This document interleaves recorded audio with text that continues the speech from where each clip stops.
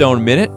This is Minute 3. I'm Rob, and as always, with my good friend Joe. I'm here. Minute 3, we're actually getting into the movie now. I couldn't even sleep last night. I was so excited to talk about this. I mean, this is essentially, I have in my notes, wedding scene. It's the first red wedding. It is a massacre. It's But I guess we're not there yet, right? I guess I'm sorry, I just spoiled it. It looks like there could be a massacre in the upcoming minute. It does. I think it's pretty clear from the 25 bandits riding through the desert on horseback, and then it cuts to the worst wedding ever put on film. Can I just get right into it? I mean, there's that nice fountain. It's very serene. This right here is where the entire subtext of the film is laid out. Oh my! This. Are you sitting? I'm yes. Okay. I don't stand up and do this podcast. Well, that's good because this is a blistering hot take I'm about to deliver. All right, let's hear it. I am going to argue and prove over the course of this podcast series that this film, which is widely regarded as actually being directed by Kurt Russell, which is something we'll save that whole discussion for the next slow minute when we don't have much to talk about. Well, I mean, to be fair to our listeners, they need to understand that Kurt Russell is not the listed director for this movie. Yes, but it's George Cosmatos. Widely thought that he really directed it. But all right, again, that's a topic we'll get to that for later. Another day. Okay. This film is Kurt Russell basically making a statement that marriage is wrong. This entire film. It's an anti-marriage film. And this theme is laid out right here from almost from the first seconds of this minute. I'd ask the listeners to take a really close look at this minute here, and what you'll notice is that nobody is smiling anywhere in this wedding party aside from the bride and groom. To be fair, Joe, when we see the rest of the wedding party, for the most part, there's already been about 20 bandits that have showed up. No, we have an intro. They're still on the way in there. And we begin with a shot of a dining table. And I believe there's 4 or 5 older women laying out the dishes and the food. None of them smiling. That's the help. The help never smiles. Not when people aren't around. Okay, so you're arguing that these people could afford... maids, basically. Well, they had a wedding, and like we all do, they had to really dip into the savings to have a nice wedding. It was a beautiful wedding. They had a fountain. Do you know how many weddings have a fountain? So that's like arguing if I get married here in Milwaukee, my wedding has an art museum. Yeah, the town happens. You pay a lot to be in that art museum. I'm not in it. You need to stop. So I would imagine is probably aunts, mothers. First of all, not smiling. Second of all, I believe 3 of them are wearing black veils as if they're getting ready for a funeral and not a wedding. They are the help, and they don't want to show how they want to make sure they're separated from the wedding party that's wearing the beautiful white and grays and burgundies that we'll see later on. Next time you go to a wedding, please wear white if you're in the wedding party. I would really like to see you do that. Okay, fine. You're wrong, but let's move on. I think our next shot is I believe it's a tracking shot across the mariachi band that's playing. And let me tell you, is there anything more joyful on this planet than a mariachi band? If there is, name it. A polka band, maybe? Maybe that would be their equal. Yeah. None of them smiling. Great. None of them are smiling. Musicians in the audience, I challenge you to play that style of music stone-faced. And submit proof. They're just a hired band, Joe, and the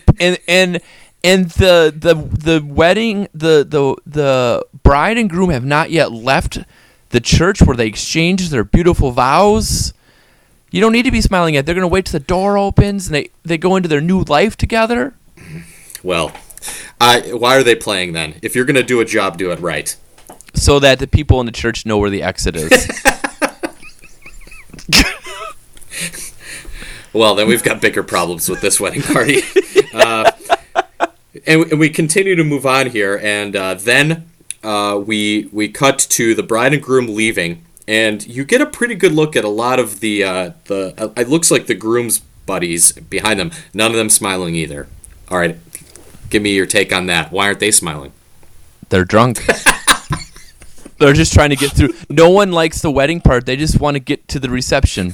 Yeah, they should be excited. The wedding's over. They're leaving. That's true. Okay, you get that point. Okay, then the most pathetic confetti shower as they come out, as 3 or 4 people half-heartedly throw rice in their face. One of my only notes here is flower petals in the face because so this is all cross-cut with the cowboys coming in, but we don't actually see any faces at this point. We're just seeing, guns, people loading guns, the horses coming, and then we see that the bride and groom coming out, and they're throwing confetti, as you said, and the groom has this look of, he sees the cowboys, he's just terrified, and this woman just keeps throwing petals in his face. Yes. And I feel like she threw it one too many times. Like, she should have stopped, and she just like hit him right in the face again for the 3rd time with flower petals. Yeah, like they couldn't do an additional take because those were the only flower petals they had, and they didn't feel like fishing them out of the dirt. We'll just keep it. It's fine. So then the bride doesn't really notice them as quickly, which I also like, because she has to look at her groom's terrified face a couple times before she figures out that something's wrong.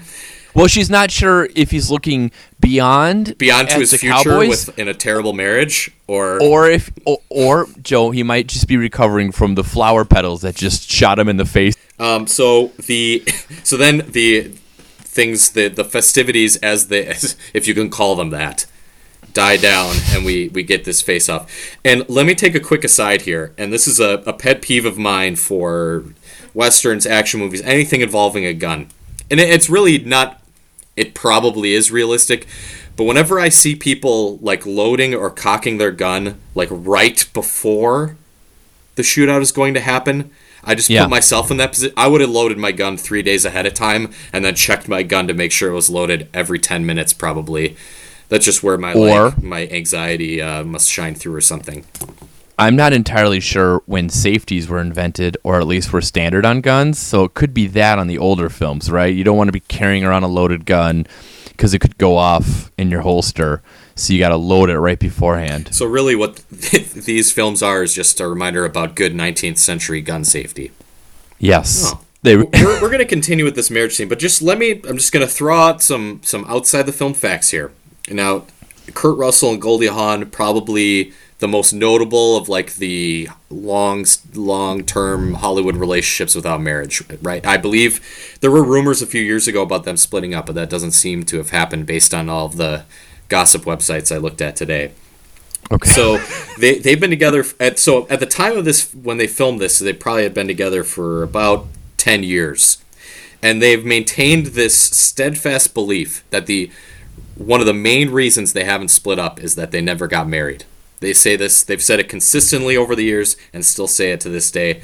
And that along with this absolutely miserable wedding, even before the gunfire, is one of the many reasons over the course of this 2-hour film that I think Kurt Russell made this film to try to get impressionable young men to avoid marriage. And let me tell you, Kurt, if you're listening, it's working, buddy. Well, I mean, now that you mention it, like, are there any major Kurt Russell characters that are married? I mean, he's not married in... I don't think he's married in... He's not married in Big Trouble in Little China. He's not married in The Thing. Not only is he not married, but he has careers that are aggressively, difficult to have a long-term relationship. Research in Antarctica. Mm-hmm. Truck driver. Yep. So Escape from New York, criminal criminal. I don't think he's married in that. In The Fog, he's not. Can you imagine how much Escape from New York would be ruined with a romantic subplot? Well, we're about to talk about that as we move forward in this podcast. And I think that... well, okay, well, let's not get ahead of ourselves. Let me just mention I only have one last thing, and then anything else you want to add. If you, as Curly Bill sort of like begins to step forward and begin this confrontation, you can see the band in the background like half-heartedly continuing to play their guitars, even though it's become abundantly clear that something terrible is happening. As if they were like, well, we got paid to play. I think we just keep going until someone tells us to stop.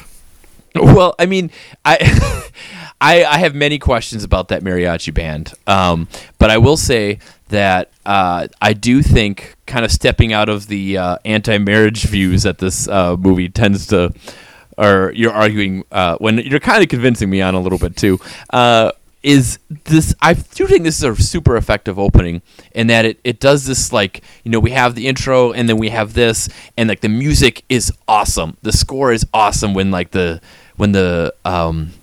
cowboys are coming up, and then like it just cross-cuts it with, I would argue, a very serene wedding with the water coming off the fountain, sort of like the moment that's about to happen when these two people are going to enter into the world together as when two become one, as the Spice Girls said. Yes. Which is around the time this movie came out. That song was probably about this scene. I have no doubt it could. Was. Yeah. So, but as we will get to in minute 4, things go awry at this wedding. They do indeed, and that's where my second big ongoing theory about this movie comes into play in minute number 3.